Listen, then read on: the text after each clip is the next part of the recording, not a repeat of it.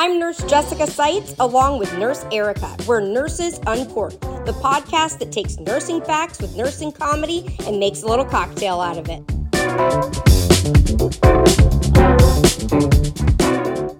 Hello, everybody. Welcome back to another Nurses Uncorked podcast. It is myself, Nurse Jessica Seitz, and Nurse Erica, my co-host, here again for another fun-filled week. And again, we have a guest with us. I love when we have guests because I get so sick of hearing Erica talking, like that she just yaps and yaps, and it sometimes hurts my skull. So when we can break the monotony of that, it's just amazing. Oh, did I say that out loud? Anyways, yeah. I had to, Erica. So this week, for the month of Halloween, we thought it would be really cool to do an episode based on nursing stories, like spooky nursing stories. So I thought, what better way to kind of get into that than to invite the spookiest person I know. I'm just kidding. She's not spooky, but she does deal with some stuff that might be spooky to some people. We have hospice nurse Penny here with us today on the podcast. Welcome, Nurse Welcome, Penny. Hello. Thank you. Thank you. We're so to be happy here. to have you here. Thank you so much for joining us. Thank you for having me.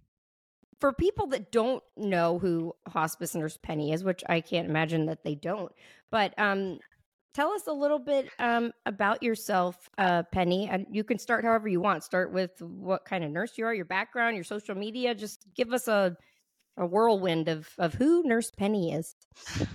So I am a nationally certified hospice and palliative care nurse. I've been a hospice nurse for about 18 years. I've only been a nurse for about 20 years. I was a late bloomer, so I didn't go to nursing school until I was 40. So really, hospice has been the majority of my career in nursing. I started in inpatient hospice care. I did that for many years, and then I became a home hospice case manager, and then I moved into an education and quality role, and I'm currently a quality manager for a very large hospice agency in Washington, where I live.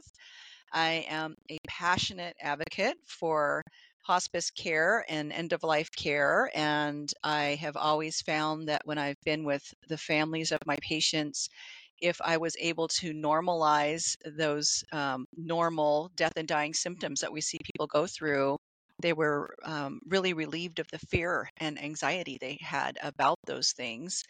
And so when I got onto social media during the pandemic in 2020, it wasn't originally my goal to talk about hospice. I was trying to learn how to shuffle dance, but I never did. And so I decided I would tell a hospice story. I had looked up hospice on TikTok, and I really didn't find that there was any hospice educators at that time. There was nobody talking about, like really what to expect during the dying process. And so I started creating videos, and I do different styles of videos. I do TikTok trends and dancing and lip syncing and pointing at words. So I can do 8-second video about death and dying, or I can do, like a 10-minute video about death and dying. I do all kinds of different styles of teaching. I'm on all of the social media platforms, Instagram, YouTube, TikTok, Facebook. How do they find you? What is your handle the same everywhere, or is it different? It's Hospice Nurse Penny on all the social media platforms. Hospice Nurse Penny. Before we get into like our spooky stories, how do you think the majority of people receive this topic? Like for the first person that comes across your content, do you feel like they either love it or they hate it, or are most people receptive like to the topic? What would you say? I think the majority, I have a lot of followers, so I think the majority of people who come across it like it. And there are some people who hate it, and there's nothing you can ever do to change their minds. They think that hospice killed their person, and they're never going to change their mind about it. And then there's some who admittedly have said to me, when I first saw you, I didn't really like what you were doing, but as I kept seeing you come across my feed, I have really learned a lot, and I appreciate what you're doing. And it's also about what kind of style of learner you are and how you respond to the type of video that you're seeing me doing. If you're an older person, you might not think it's cool for me to dance around to the TikTok trending song of the day and lip sync and just have a few words. And then if you're younger, then you might really like that. And I've had people who have really responded well to those short little clips, and get it. And some people don't get it, and they'll ask, what do you mean by that? Because they're kind of, it's hard to give the full details on something in an 8-second video, but so some people Absolutely. get it, some people don't, but people overall respond really well, I think. Yeah, we have hospice in common. I have a focus in pediatric hospice, but I don't do a lot of content on it. I focus more on the advocacy side. But I originally started following you because of your hospice content, because I love it, of course. And I'm also a big advocate proponent of hospice. And so thank you for everything that you do with educating the community at large, because I know it's not easy. And like you said, there's a lot of people that are very resistant to it, and frankly mean and accusatory, and Mm-hmm. just have outlandish accusations for hospice nurses in general, right? Yeah, absolutely. In general, but then even targeting me and the other hospice nurses on social media specifically within their hate groups. And there is a hate group on Facebook that Murdered by Hospice. Oh Are you boy. They've serious? Are you Oh, I are oh you haven't like the yeah. seen are you that. the cover photo, Penny? Do they have you as the banner? Well, right now they have one of hospice nurse Julie's recent videos on there, and they're Oh slamming her for one no. she did. But yeah, they've gone after both of us, and they come into my Facebook comment section, and they say terrible things. Yeah. You're Hey, a Penny, killer, you you're a haven't made it on murderer. Facebook till you have a hate group. I have one too, so don't worry. Mine's called Oof, I'm Nurse Jessica Seitz. No Is it way, really? really? Yeah, and the cover photo is a picture of me getting Botox. Oh Shit. my God. Yeah, Wow. yeah, I don't know if I good have a time. hate Which group yet, but and you shouldn't be doing that if you're a nurse, because I was told that as a hospice nurse who is a proponent for natural death, how dare I get a facelift? What the wrong with you? Like, as why if Oh would well, you one do has such a anything to thing? do with the other. I'm always told how Yeah. dare I wear makeup. That patients don't want to see that. They don't want to be in the hospital and see they're not at their best. They don't want to see you at your best. I'm like, says who? Says I who? have had that too. I had that too. I probably the same person commenting the same type of thing. They're dying. They don't want to see you looking good. Like, I'm like, well, I don't know where you what? work. I work labor and delivery, and we're not supposed to look. I'm like, I don't know what to tell you, honey, but I've never had anybody get upset that I had makeup on when I delivered their baby. I don't know what to tell you. But Haters gonna hate. They got nothing I better to do than sit in their mom's basement and hammer out things on the keyboard because they're Yeah. anonymous and they can get away with it. Penny, do you feel like a lot of the people that their initial reaction is possibly mean is because it's an uncomfortable topic and maybe they feel nervous watching it because it's Yes. stuff that, yeah, I mean, that's got to be a lot of it is it's just uncertainty and awkwardness to the person. So what better way than to be an ass and respond Yeah. with a mean comment, I think it's definitely a topic that's not talked about like it should be. We actually talked with John Edward about that. Like it's just so taboo to talk about dying, No, I mean, yeah, it shouldn't be because we're all going to die someday, but we have really taken death and death care out of the home, and we threw it in the hospital, and we told doctors that they need to do everything they can to save people, because if they don't, and the person dies, that's a failure. So they don't want to stop treatment until the last possible minute, and they don't feel comfortable talking to people about the fact that their person is dying. And then we're trying to move it back into the home where it belonged before, and that's hard because then families are having to take care of their dying person, and it's a hard job to do. And um but yeah, it's just taboo because people got there's especially an older generation of people who got to the point where they felt like with the medical advances that they saw, like, think about now I'm a lot older than you guys, but I mean, when I was a kid, we had a party line on the telephone, and cell phones didn't come around until I was 40.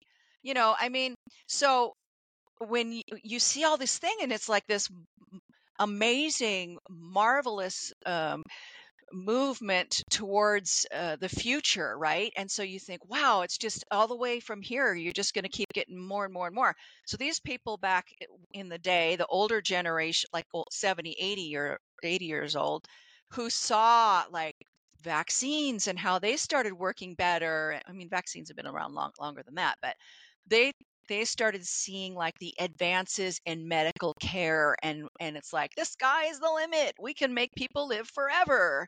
And so I think that's where it really comes from, is there's I think more there's a generation of people in that age range who are less willing to talk about it because it became Yeah. impossible to think that people could die when they could be kept alive for so long in the hospital.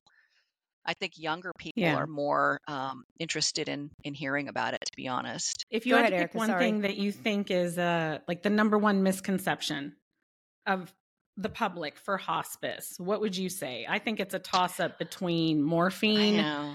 You can't pick one. I know it's so hard. And not Starvation. starvation, yeah, not feeding, giving liquids, fluids at the end of life. What do you think? There's so many. There's so many. I think morphine is a big one, but just in general, that hospice causes. I would have to say, let's not drill down to morphine or starvation. Let's go a step higher, and generally speaking, people think that hospice makes people die faster. They think people They go do. onto hospice and it causes them to die. Yeah. Yeah. Totally negating the fact that they had to meet criteria, right, in order to get To on be on hospice, that hospice. they were already deemed Yeah. to be probably within 6 months or less of dying, but they just want to ignore that. Well, yeah, let's just forget all that. Right? Yeah. But it has just a lot to do people. with late referrals and people dying soon. Like somebody was in my live on Yeah. TikTok today, and she said my mom was on hospice for one day and then she died. That My own dad happens. was on hospice for less than 12 hours.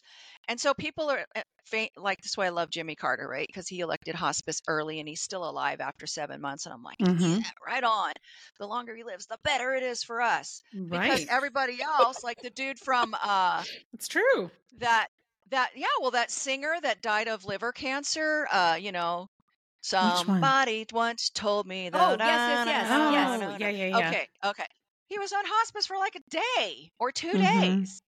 And so people see, oh, this guy went on hospice. Oh, he died. It's like instant, right? Like they think hospice is a death sentence, and as soon as you go on, you die. So We that's have not a surprise patients that on people think service that. sometimes for a couple of years, it just depends, right? If they Yeah. continue to meet criteria, there's no way to really gauge. But that's not uncommon to have someone on hospice for a day or less than a day. That happens. Right. It happens, yeah. It's unfortunate, but yeah. Well, I know we could do a whole podcast on just hospice for sure, but I promised the viewers that we were going to do a Halloween themed podcast, so that's what we're going to do. And we're going to talk about some spooky stories. I personally, I can't say that I have any that I've really encountered during my nursing career. So I have a lot from the viewers. I don't know how but, you I go say, that long being a nurse and not have any of your own stories. Granted, I mean, you're labor and delivery, but I'm personal peds and stories. I have a ton. I do not have work-related stories. I have horrible things that have happened in my nursing career, but I do not have any particular spooky. Thank goodness. I don't. I mean, knock on something, but I don't. So when it's my turn, I'm going to do stories from the viewers. But let's start. Well, I think our guest should be the one to start. I don't know if you have a story in particular you'd like to share, Penny, something that's happened with you, but maybe just something that is just out of the norm. It's not something, or you can explain it in the best way. I know a lot of things in hospice are actually considered the norm, but it would be possibly spooky to other people that don't really understand it. So I'll let you take it away with that. Okay. So I am a day shift nurse. I hate working night shift. I found that the people who work night shift are a little bit, you're kind of a different breed of person, somebody that can work at night, right? You're a little on the edge. Yeah. Okay. So I was working night shift in our hospice care center, and we had these pagers that either the people in the room could page us, and it would go, the room number would go to the pager, or after 8 o'clock at night, it would go to the doorbell. So if somebody rang the doorbell, it would go to our pager and it would say front door, side door, back door. So I was by myself at the nurse's station and my pager went off, front door. So I walked to the front door, opened the front door, nobody's there. I'm like, that's Okay. kind of weird. Okay. Go back to the nurse's station.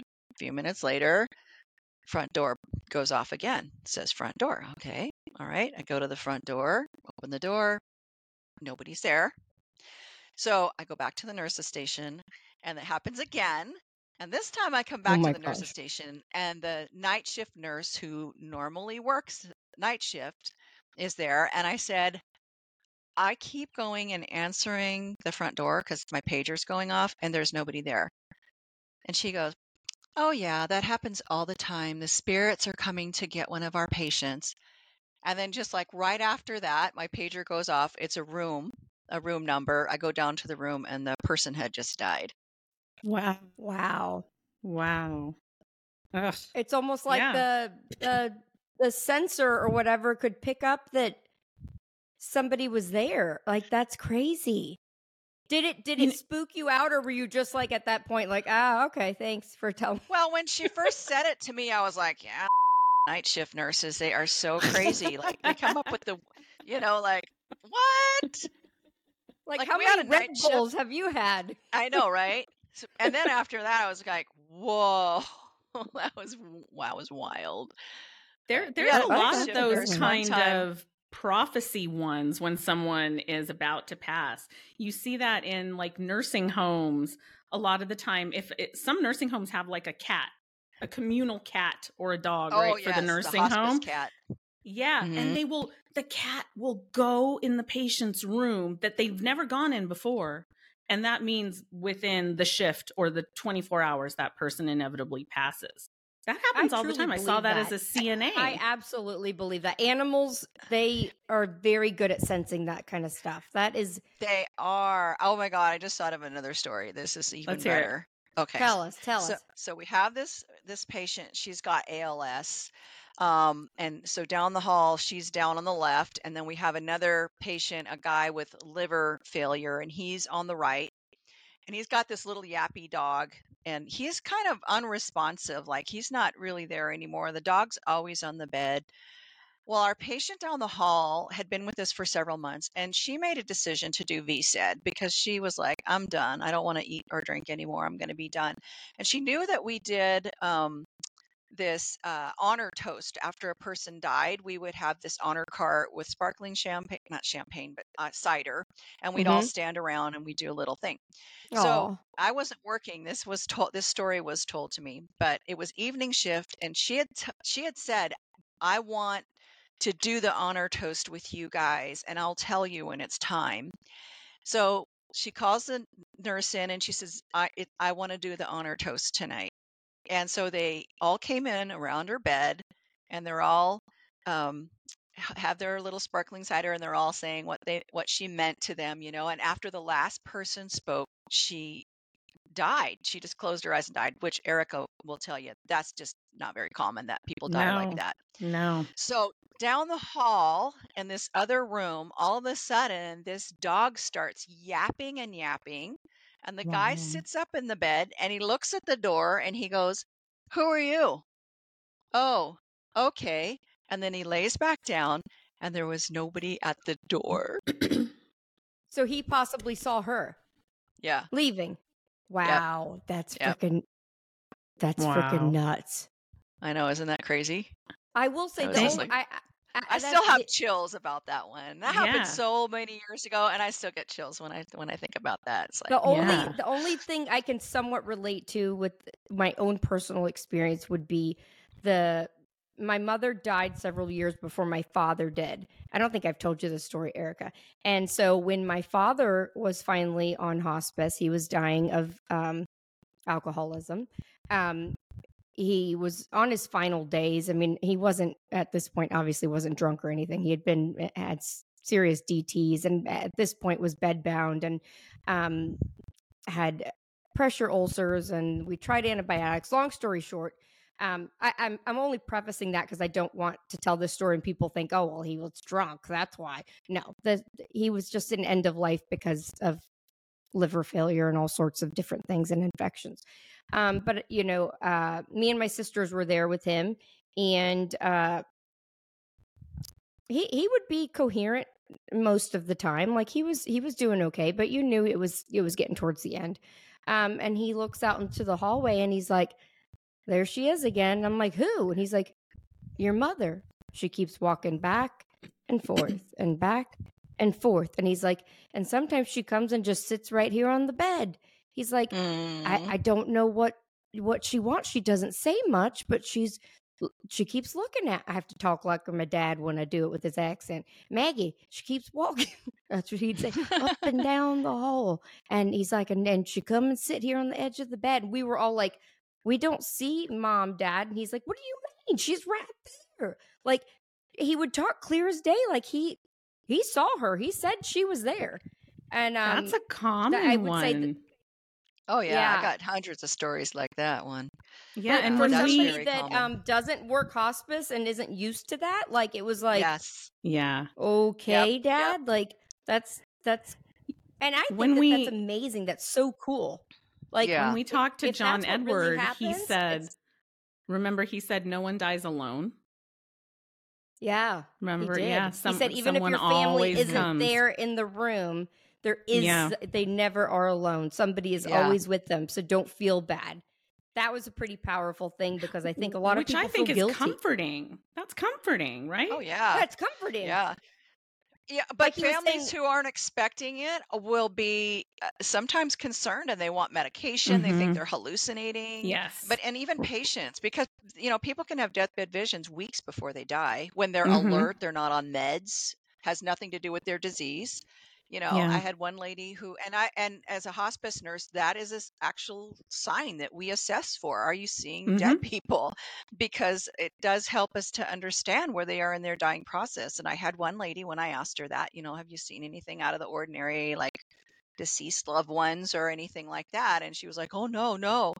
And then I said, oh, okay, because that's normal. And she said, it is. And I go, yeah, it's normal. People see, visions at the end of their life all the time. And she said, oh, okay, well, my dad's standing in the kitchen over there. And of course, there was Oh. nobody there. Oh, But so she she goes, was Yeah. scared to I say didn't tell it. you because I thought you would think I was crazy. Yeah, she Oh said, my I thought you would gosh. think I was crazy. So, yeah, Yeah. it's unnerving to them. But at some point, and sometimes they don't start as actual visions of people. They might be shadows and they're not sure what they're seeing. But Right. generally, the overall feeling is of comfort. Like it brings them Yeah. peace and comfort. Yeah, I've And never my seen dad did anyone the that's whole- I've afraid seen- by it I like ever. I was gonna say I like when Penny does the videos of people reaching, like they're Mhm. reaching. Yeah. My dad did that. Towards the very end, he would. That's You could common. see his hands, like what? And we're like, what in the heck is Yeah, he there's doing? nothing Like, there. Well- What is he reaching for? Yeah. Doesn't it make Yeah. you think, though, that he was reaching for her? Because, see, I never gave that a whole lot of thought with the reaching. We see it all the time. All And the then I time. started thinking, like a lot of times our patients report that their loved ones they see are up above them or in the corner of the room. I've had lots of patients who could see them in the corner. And I started thinking, hey, you know what? That's what this is probably all about. They're reaching Yeah, for those so cool. visions. Yeah. That, yeah. I mean, I think that Erica, let's let you tell us one of your stories because I know you have a Okay. couple personal ones, I right? do. I have some. So, my background inpatient pediatrics, when I was a pretty new nurse, the hospital had built a whole brand new tower. So we had spent a whole shift moving patients one by one from the old unit that was going to be, kind of transformed into something else into a whole new tower. And so the old unit was empty. There was not a single patient left. It had been hours since we had transferred everyone. And I was sent to go back to the old unit just to gather equipment that was still there. Now, I was the only one in the unit. And it's the only place when you get off the elevator. It's this one unit. I can see the elevator. I know for a fact I'm the only one there. I'm gathering pulse ox machines and different things, putting it on a cart, and I hear a call light go off. Okay. That happens sometimes, right? So I go and I look in the room. Of course, there's no one there. I cancel the call light, go on about my business. A couple minutes later, happens again. Same room. And I'm like, we don't want this right now. We do not want this right now. I went in the room. I disconnected it, pulled it out of the wall. Okay. There's no way that it could. It went off again after I got back out of the room, went off a third time. That's when I just took whatever I had already on the cart and left. I'm like, well, I'm not doing this. I'm not waiting to see what comes next, what this means. That's too much. Yeah. That's Wow. interesting. That is, I don't think I would want to find out either, even though it probably wasn't anything bad. I mean, it probably wasn't, if it was a spirit or whatever. Yeah, but it's not necessarily malicious, but, still, it's different. It's why scary. Take your chances? Right. Yeah, it can be. Yeah, no, it could be a bad person. It could be definitely something that's unnerving. All right, so I'm going to switch to one of the ones that I got from the viewers, the ones that they sent into me. So let me see. A lot of viewers sent us a lot of them. So thank you everyone that sent them in. I honestly have not screened these, so I'm just going to read the first one that I have here and we'll see what it is. Okay. So I started out in ICU as a new grad 2011 and could only get a PRN position and not the hours I wanted and kept getting called off. Totally crazy to think about now. So after about 7 to 8 months, I got a hospice job on the side, the start of my nursing burnout, she put in quotes. Now, by this time, I had worked several post-mortem deaths in the hospital, but it was always group effort to get it done. So after I finished training with hospice, I got sent to work my first hospice death by myself. Who lets a new grad do their first hospice death on their own? Gotta do it sometime. She says. The family had found the patient around 6 o'clock that morning and wasn't exactly sure when he had passed during the night. It was storming like crazy that day and was still jet black outside from storm and rain when I got there, with the exception of lightning. I had never seen this patient before, so I go in, greet the family, say my condolences. Then they take me to his bedroom upstairs, and I tell them that I will give him a bath and get him ready for the funeral home. He was curled up in a ball on his side with his eyes open when I find him. I get the water ready and straighten him out and close his eyes to start the bath. And she says, I shit you not. Those are exact words. I shit you not. The exact second I touch his face with the wash rag, he opens his eyes, turns his head, and his arm flexed up towards his face, followed by lightning. I dropped the rag and screamed like a little girl and stood up against the wall for a good while. Obviously, first time seeing rigor mortis like that, and I could not get out of that house fast enough. The funeral home finally came, and they sent 2 men who were old enough to be zombies themselves, and they dropped this tiny little patient when they were going down the stairs. Oh my gosh, that's awful. I've worked so many deaths in ICU and hospice since then, but I will never forget that patient or the eerie day coming and going to that house. So is that rigor mortis? Is that what she experienced? I don't know anything about this. What the hell was that? I don't know about that, but the eyes opening. I was going to say, how did she even get them to stay shut? Because I've never been successful at keeping. We just give up pretty much. Just they're open. They're open. They're going to be open. I don't even try to close them. But it doesn't surprise me. Maybe the family thought he was dead and he was still doing an agonal breath. That's maybe what I'm thinking. Like maybe she should have presumably checked prior to the. She would have had to pronounce. Well, she said she just walked. If they called her for a death visit, it sounds like he would have been dead for a while when she got there. So I follow some morticians who have said that, when people say that a body can sit up after it dies, it's absolutely bullshit. That it doesn't ever happen. No, that doesn't happen. But I'll tell you what does happen in the morgue. Okay, my ex-husband was a coroner, right? So I spent a lot of time in the morgue. And this is not anything unnatural. That's but what's wrong with you, Erica. I know, right? Now I know. I know, right? It's not unnatural or anything, but it just would freak me out. So, it's not like in the TV shows and the movies where they're all in drawers stacked up to the ceiling. That's, not usually how it is in a morgue. They're usually laid out on a bunch of different gurneys in a big room, right? Covered in a sheet.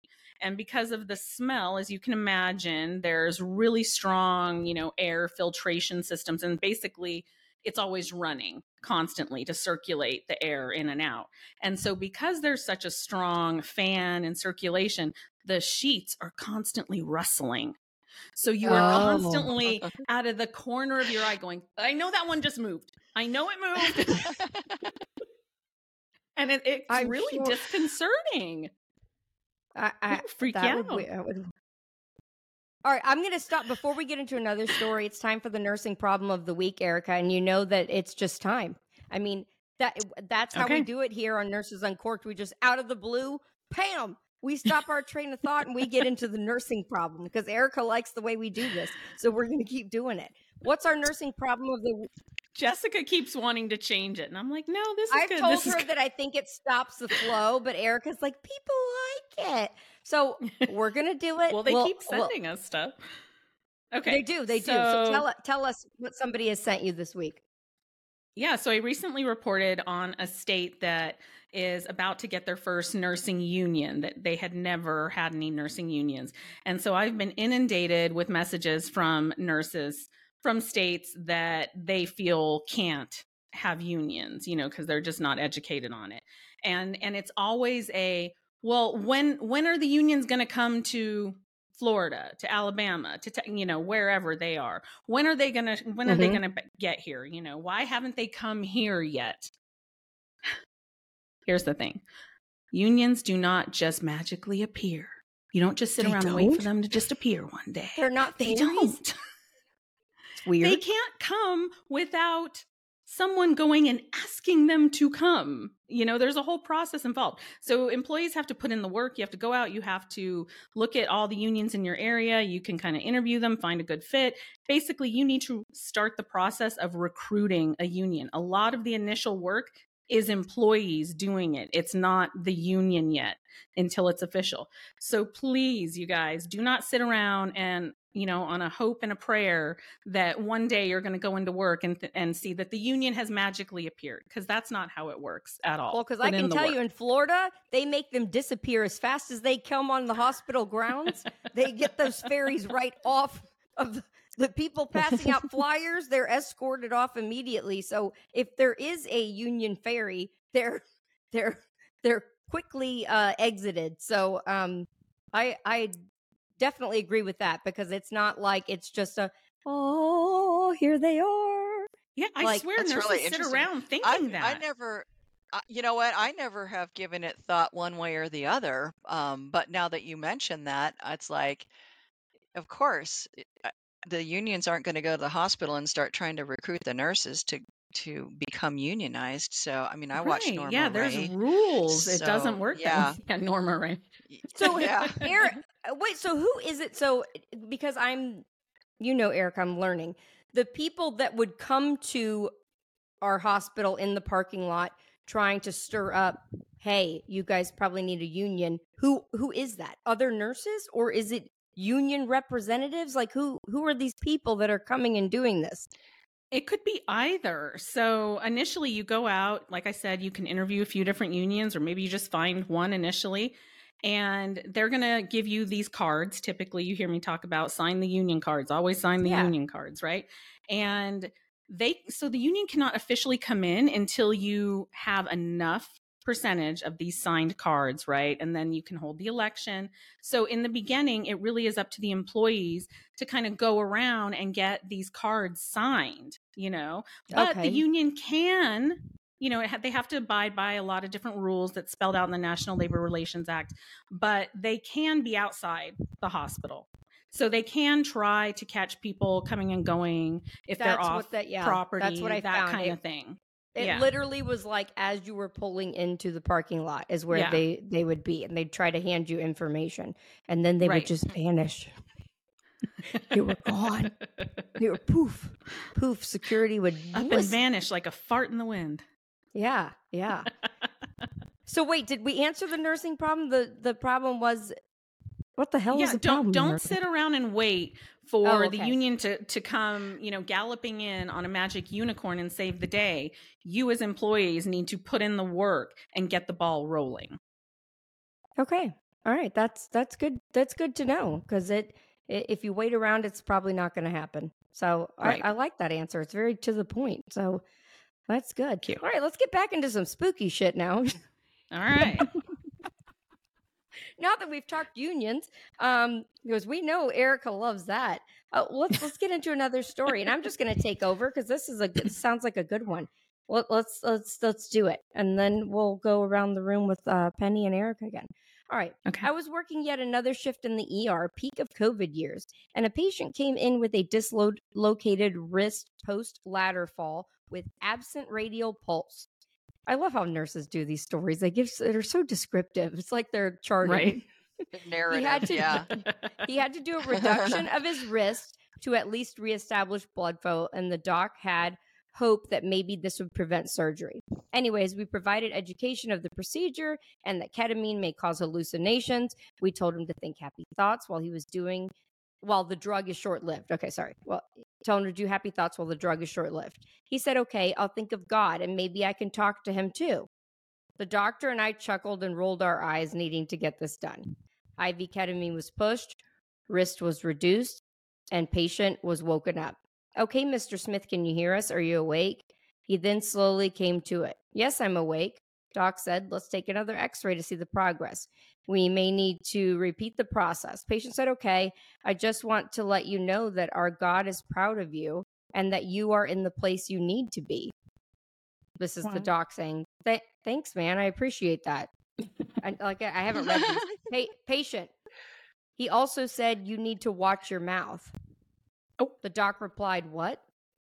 Patient. He said, you need to learn to watch your mouth. I'm sorry, sir, but I don't know you enough to tell you that, but that is his message to you. Doc was shaken. He cusses a lot and speaks out in passion. He cusses freely at the nurse's station, but during the patient's care, Doc had not cussed during this interaction. We stepped out of the room for x-ray. Doc looked at me and said, that mother really talked to Jesus? I said, Doc, you're proving his point. We went back to the room. X-ray showed improvement, but Doc wanted to repeat the process to prevent surgery. Patient agreed, and he goes back under ketamine. Mind you, I'm 14 weeks pregnant. Nobody knows I'm having a girl, nor am I showing through my scrubs. Oh my God, this is getting weirder. Patient wakes up from the second reduction. I know. I start to apply his splint, and he looks at me and says, I talked to him again. He wanted me to tell you that your little girl is going to change the world. The hairs on the back of my neck. Oh my God, I have goosebumps right now down both legs. Jesus, That's not from the story. That's me saying that. I'm sure without my mask, you would have seen my mouth had dropped wide open. I said, oh, well, there's another nurse here who's having a girl. Are you sure it's me? He replied while he dazed to my badge. Yes, he said your name. I walked out shaken. The doc was shaken. Doc asked me if I told him about my pregnancy, and I said no. He then asked, are you actually having a girl? And I replied, yes, I found out yesterday. We stood in the break room trying to process. That is a good freaking story. That's a good one. Yeah, that is good. And it makes me wonder how old her daughter is now. If, how long ago has she done anything to change the world? That's crazy. Yeah, did she change the world? Good question. Wow, what? I mean, just even being able to say you're pregnant, you're having a girl would have been good enough to. Wait a minute, did the man die? What about that part of the story? Did he die? No, he had a fractured wrist. But he was talking to God. I don't know. No, I know he was under ketamine. I mean, I think. What does ketamine take you to God? If so, ketamine can make you hallucinate. Yeah, that's what I was going to say. Okay, so I've had people who have said that they had visions when they were in the ICU, and I think when you are close to death, or when your mind is opened in some other way with chemical, whatever, pharmaceuticals, it's like it lowers the veil or something, you know? Yeah. I think And I get sometimes we that. chop it up to ICU psychosis, right? But it makes you Mhm, wonder how mhm. much of it is perhaps like something Well, else. you reducing know, your there's this. inhibitions almost, like where you aren't judgmental, you aren't Yes. like a typical human, you put Mhm. yourself maybe in a place that you wouldn't typically put yourself, that you're more receptive. That's a great point. Yeah. That could Well, there's definitely this be. whole theory about people deathbed visioning, and that being caused by DMT, which is a chemical that they have proven that rats who are dying excrete a small amount of this DMT from their brain. They haven't proven it with humans, but DMT is found naturally in plants, and like Native Americans and natives from other countries used to use certain psychedelic plants to elevate their consciousness and be able to communicate with the spirits of their dead. Yeah. So I mean, I used to be like, people telling me it's DMT all the time. I'm sick of hearing it. But then I did some research about it and I found this out. And I thought, Yeah. okay, well, that doesn't have to be like DMT and deathbed visions do not have to be mutually exclusive. Like maybe that True. is why people are having deathbed visions, but it doesn't mean that they're not really there. It doesn't mean that those spirits aren't really there. It means that the DMT is lowering the veil, if you will, Yeah. heightening the awareness, being able to put people into this whatever place where they can see these spirits of their dead loved Yeah. ones. They're just more open So, to it and more receptive. yeah, I it's like swear, I being think on that dropping that's why. acid. Haven't you ever done acid or mushrooms? Not I mean, yet, but do you have any? No, just kidding. I mean, I've Party been at Penny's enlightened a few house. times. Yeah. I lived in the Hey, 80s, Penny, I Penny, mean, in the 70s and 80s, I think I was still too young, but I bet you have some good stories. We could probably do another podcast on that. yeah. I would love to hear about that. But I think that that's almost why psychic mediums are able to connect the way that they do, is because they're able to zone in and they know how to reduce their whatever you want to call it, open the veil, reduce your inhibitions, And get to a kids zone. too. Yeah. Children. Yes. Like my Yeah, daughter had very an open. invisible friend when she was little. Yeah, Yeah. And she who told me knows who that was? yeah, it was Lindsay. She was this big. She wore pink and she got hit by a car. Oh my gosh. I'm telling you, kids. Wow. So that's another thing. My daughter. So my father did meet my youngest one, Denali, and she was probably about a year old or so when he passed. So shortly after he passed, when she was able to start talking, verbalizing more, maybe by like 18 months or so, up until she was 2 years, there'd be many times we'd be outside and she'd either be on like our little, we have a bench that swings and we also have a swing set. There was many times she'd be like, "Oh, look up there. That look like Papa." So my husband's grandfather looks a lot like my dad. And she would say, "Look, that guy look like Papa." And I'm like, What guy? That guy, Papa." Like, and this would happen like every few days, literally for like 3 or 4 months straight. But it was always more so when we were outside, and I don't know why. But just the craziest stuff, like just weird thing. "You see that guy there?" And I'm like, "I don't see who. Who do you see?" And then it just went away one day. I don't know. I think kids definitely, they're just not. I don't want to say jaded. Maybe that's a bad word, but they're just not. They just Well, don't know it's that a good word. Yeah, but it's they're not going to be They've never acceptable been for them to told say that it. it's not that it's impossible for them to see those things. Mia used to tell Right. me, she would tell us we couldn't sit down because we would sit on Lindsay if we didn't. And now as an adult, so she's 27 now, and I've asked her recently about Lindsay, like what, and she's like, all I can remember is that she wore pink all the time, and she was really tiny, and I killed her off. And I said, what do you mean you killed her off? And she said, I just remember saying that she was hit by a car. And I was like, well, don't you think that maybe she was hit by a car and she was the spirit of the little girl that got Yeah. hit by a car? She's like, oh, I don't know. I never really thought about that. But maybe she got to an So, age that she realized this isn't something I should be seeing. You know what I mean? And mm-hmm. then Yeah. she stopped seeing it. But Stop Well, believing it. influenced by my brother, her uncle, who's an atheist. So thinking that that's impossible Oh, now as an right. adult, she's like, it's not possible. But then I started like, well, maybe. She's like, All right, let's get back to it. Who has a story they Okay. want to share? Erica, do you have one? I or have does one. Penny have? I Go, do. Erica. No, I Erica have has one because I know she had another one. So we'll do Erica's. All right, go for it. Yeah. Okay. Peds oncology, night shift. Admitted a little girl. First time she had been admitted, newly diagnosed, and put her in a room that a long-term patient had been in for, I don't know, close to a year, a little boy named Billy. And Billy had passed not too long, maybe 2-3 weeks before that. And it was a hard one for the unit. You know, it was a patient that we were all very attached to. And it was a hard one. We were still kind of reeling from it. And so we admitted the little girl to Billy's room, and she didn't know anything of Billy, had no idea, and ended up waking up in the middle of the night when I went in to check the pump or something. And she said, you know what? I had a dream, and Billy came to me in a dream and said, it's going to be okay.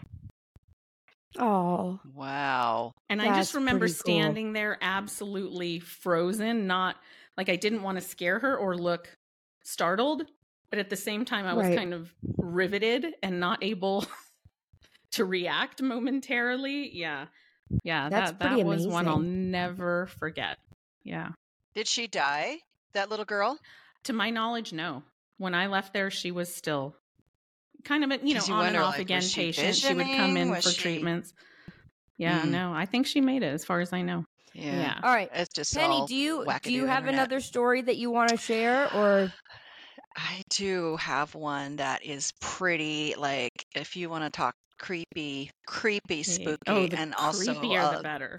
yes, a lot of conjecture on my part. So at the hospice care center, we had a patient who was a sex offender. He came over from McNeil Island, which is a prison island for sex offenders. Okay. And he was actively dying, meaning he's unresponsive, like he's not going anywhere. And there was a guard at the bedside. So first I got to give this little background. So when people are dying, they have like this they get this glazed over look in their eyes. And a nun once explained to me that that means that the spirit has left and the body is still here doing the work of dying. So when people are dying, they get this glazed look, like this far away, not focused on. Lights are on, but nobody's home. Erica, you know what I'm talking about, right? Yeah. So this guy is dying, actively dying, and the guard is at the bedside. And I said to the guard, he must have done something really bad for you to still have to be here, because it's obviously not going anywhere. I didn't say that part, but I'm thinking like, dude, this guy's not going anywhere except for, you know, on a gurney Right. with his head covered up. And he goes like, oh, you don't even want to know what he did. Mm-hmm. And I was like, yeah, I thought to myself, I don't want to know what he did, because I have to treat all my patients the same, with the Right. same compassion, you know, and care. I'm not going to treat him any differently, because that's my job to be a nurse for him. So I was. So as he got closer to the end of life, he never had that faraway look in his eyes. Like he looked like he was in there the whole time, really? up until the moment that he died. And I was like, what if if you're a I know decent where you're person, going. Yep. your spirit gets to leave and your body does the physical work of dying. But if you're a bad person like him, you get to stay in there the whole time, up until the death, and who knows, maybe after. maybe you don't even get released until your body's decomposed or burned up or whatever. But Yeah. it was weird. I mean, it's hard to do a story like that justice Mm. because you had to really be there to understand like what it looked like, to see that he was present all the way up until when he died. It was just You know really what? That's weird. a question that I one would have makes you loved to have wonder. asked John Edward. Is like, does he ever speak to people that were bad, horrible people here? Does those Oh. kind That's a of good people ever come through? question. And I didn't Yeah. think to ask him Yeah. that, but that's an amazing That's because you were too question. busy know what? crying the whole time. I know I I did, feel Penny. I like cried the whole thing. I feel like he's addressed that, like in his show, or maybe on a live or something like that. I feel like he has addressed that. It seems Probably. like. Maybe he has, but Yeah. I swear, like I know he doesn't like to tell people bad things, like. Yeah. I mean, not a what he has said is fatalist. that when the people that come through are okay and they're happy. Like when he Right. talks to Yes. them, they're fine, they're happy. There's nobody that comes through. It's like, I hate it here. Like, Right. like they're all good. So I wonder if maybe evil people don't come through. I don't know. That's a great question. Or if he doesn't I want don't to know. share it. That is a good question. Maybe. I don't know. I just have this vision of them being locked in their body for a long time, doing penance for their crime. Yeah, So like I a just- purgatory. Oh, Yeah. I Yeah. heard you today, Penny, on your live talking about the movie that Erica and I just talked about, which is Oh, the What Robin Dreams May Williams. Come. Oh my gosh. Yes, is that what Oh, it's I called? love that movie. That Me movie. Yeah. too. Oh, Me Yeah. too. And I heard I've I only heard seen it one time and I will never forget it. It was so powerful, but also scared the bejesus out of me because honestly, but I was will never scare you. raised religious, really particularly, but I was. I never gave any thought to purgatory prior to that movie. And now I can't not think of it. Catholics like, that's such will a drill That- that, that- in your terrifying. That head. is a hard part. Yeah, I don't really like that part. I have two cousins that killed themselves, and that's like Yeah. really sad to me to think that I'm they could be sorry. punished for that in purgatory. But I do like the whole like idea that you get to choose if you want to come back, or you get to be wherever is cool for you to be, Yeah. or I almost, and I you wasn't know what? raised with religion I either. almost feel So like suicide is, in my mind, is different from inflicting harm on somebody else. Like, I have heard John Edward has brought many people through that did kill themselves. I've heard him, relay messages from people that took their own Yeah. life, almost like, I feel sorry, I feel guilty, I've done, something. So I almost feel like there's a difference. Like if you've done something to yourself, well, that's sad and that's awful. I don't know. In my mind, I kind of want to think that those two things are separate, like versus doing something Yeah. horrible to another person. I don't know. Well, that's a it's tough mental one. illness. They can't help it. They can't Right. help that any more than somebody with Yeah. cancer can help dying from cancer. It's a mental illness. And That's what I think. they always say somebody who dies by suicide doesn't really want to die. They just want to escape the pain of living. They don't and want to hurt anymore. Yes. Erica, you ready for your enema? Let's give Erica an enema of the week. Erica, what's Not the me. enema of the week? Tell them. So, Okay. well, and everyone knows what our weekly enema is, but it's somebody that's deserving of a big pile of. They're deserving Essentially. of unclogging their internal. okay, so the enema award is not something you want. No, It's something Correct. you no, Oh, it's okay. you give it to somebody that's deserving of a big pile of feces. Yeah. So Erica, it has somebody in mind. Go ahead, Yes. Erica. So a lot of you may have seen recently a really tragic letter that I shared by a nurse named Tristan Kate Smith, who wrote a letter entitled "Letter to My Abuser," and I think we're going to talk about that on a later episode some more, but it has recently come to my attention that in the wake of that, the hospital, and I'm not going to name the hospital, but the hospital for the family planted a tree in her honor. To me, that is the equivalent of a cold slice of pizza That is a pen for a healthcare hero. That is, the bare minimum. And someone has sent me pictures, and while it's a nice thought, I think they maybe perhaps purchased like the Wish version of a tree. It looks rather like a Charlie Brown small and Christmas tree. Yes, and it's apparently in the back, like by a loading dock where no one goes and no one will see it. Yeah. Wow, that's And just so the Enema special. Award of the week goes to that hospital in question. Do better. Yeah. Absolutely. Absolutely. I'm assuming that they've done no other amazing things. That's probably No, not to my knowledge. No. Okay. And, if you read the letter, you know that there's definitely issues that occurred there, according to the letter that Tristan left behind. And, you would think that the bare minimum they would do is try to put things in place to prevent this from happening to another nurse in the future. Yeah. Of course not. But Of course not. as far as I know, that has not been the case. There's a tree. Well, they are well deserving of a big soap sud enema. I can tell you that. A big one. Yeah. Yes. I don't even know what to say about that. Yeah. Wow, that's a hard story. Stuff. That's a really hard heavy story. Stuff. That's a heavy. I don't know how we ended up getting into a lot of this, but story that has bothered, I think, most of us all week. Has it been like a week since we've known? I think about a week. Yeah. Yeah. It's been a very, very, very tough one.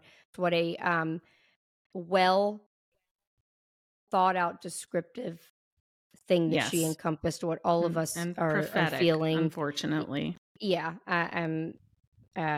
sums it all up. But yeah. Well, I have a question for you, ladies. What? To end on a little bit of a spookier note. All right, let's do it. Along the lines of a spooky nurse story, it does not involve death per se, but have either of you had to encounter an exorcism in the course of your career working as a nurse?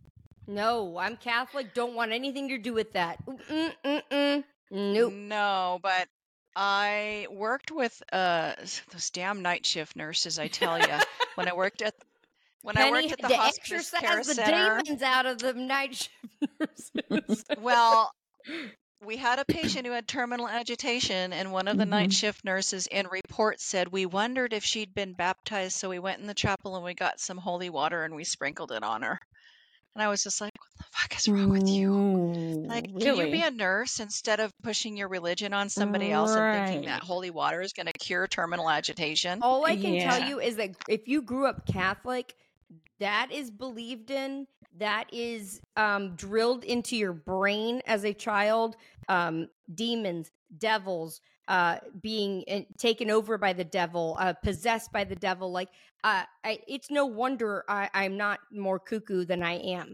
But I mean, I remember a Catholic school I went to all my life. That is just that movie, the one with the pea soup and the whole thing, scared the literal out of me. Like, seriously, scared the literal out of me, because they teach you that is the end all be all. So if anybody had said they needed an exorcism, I can tell you my ass would have run right out the door. I don't want nothing to do with that. I had a patient that had an exorcism, believe it or not. That's why I asked. So look at Jessica's eyes are big. I know, I'm ready, like, run, Erica, run. So it was a female adolescent that came in presenting straight psych, but wasn't responding to anything and was hospitalized for quite a period of time. And the family was, I believe, Hispanic, and there was a little bit of a language barrier and a cultural kind of a barrier differences. And eventually, after she had been there for weeks, they requested to be able to bring in their priest and do an exorcism. And I think it went through, I don't know that it went to the ethics committee necessarily, but like it it went up there a few, a little bit. It got escalated. And finally they did. I don't think they even waited for us to say yes. I just walked in one day and they were full blown. Look at my eyeballs again.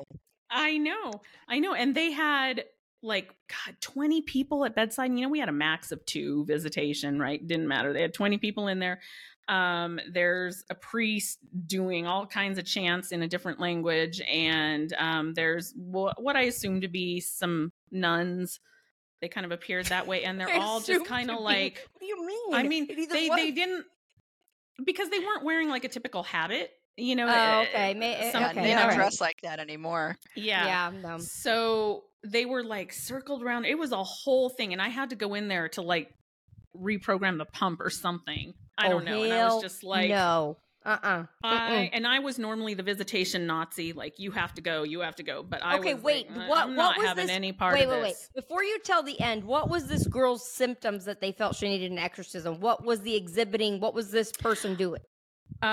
She had apparently been like a very kind of innocent, sweet girl. No, and suddenly was like cursing. They had never heard her react this way. Was just like spewing hate towards anyone. Pea soup? No, not wasn't pea soup. Oh. Just very uncharacteristic, and you couldn't calm her down. It was that kind of thing. So fast forward, she ended up eventually being diagnosed with anti-NMDA, which is a type of encephalitis that does present as straight psych. It's an actually fascinating disease.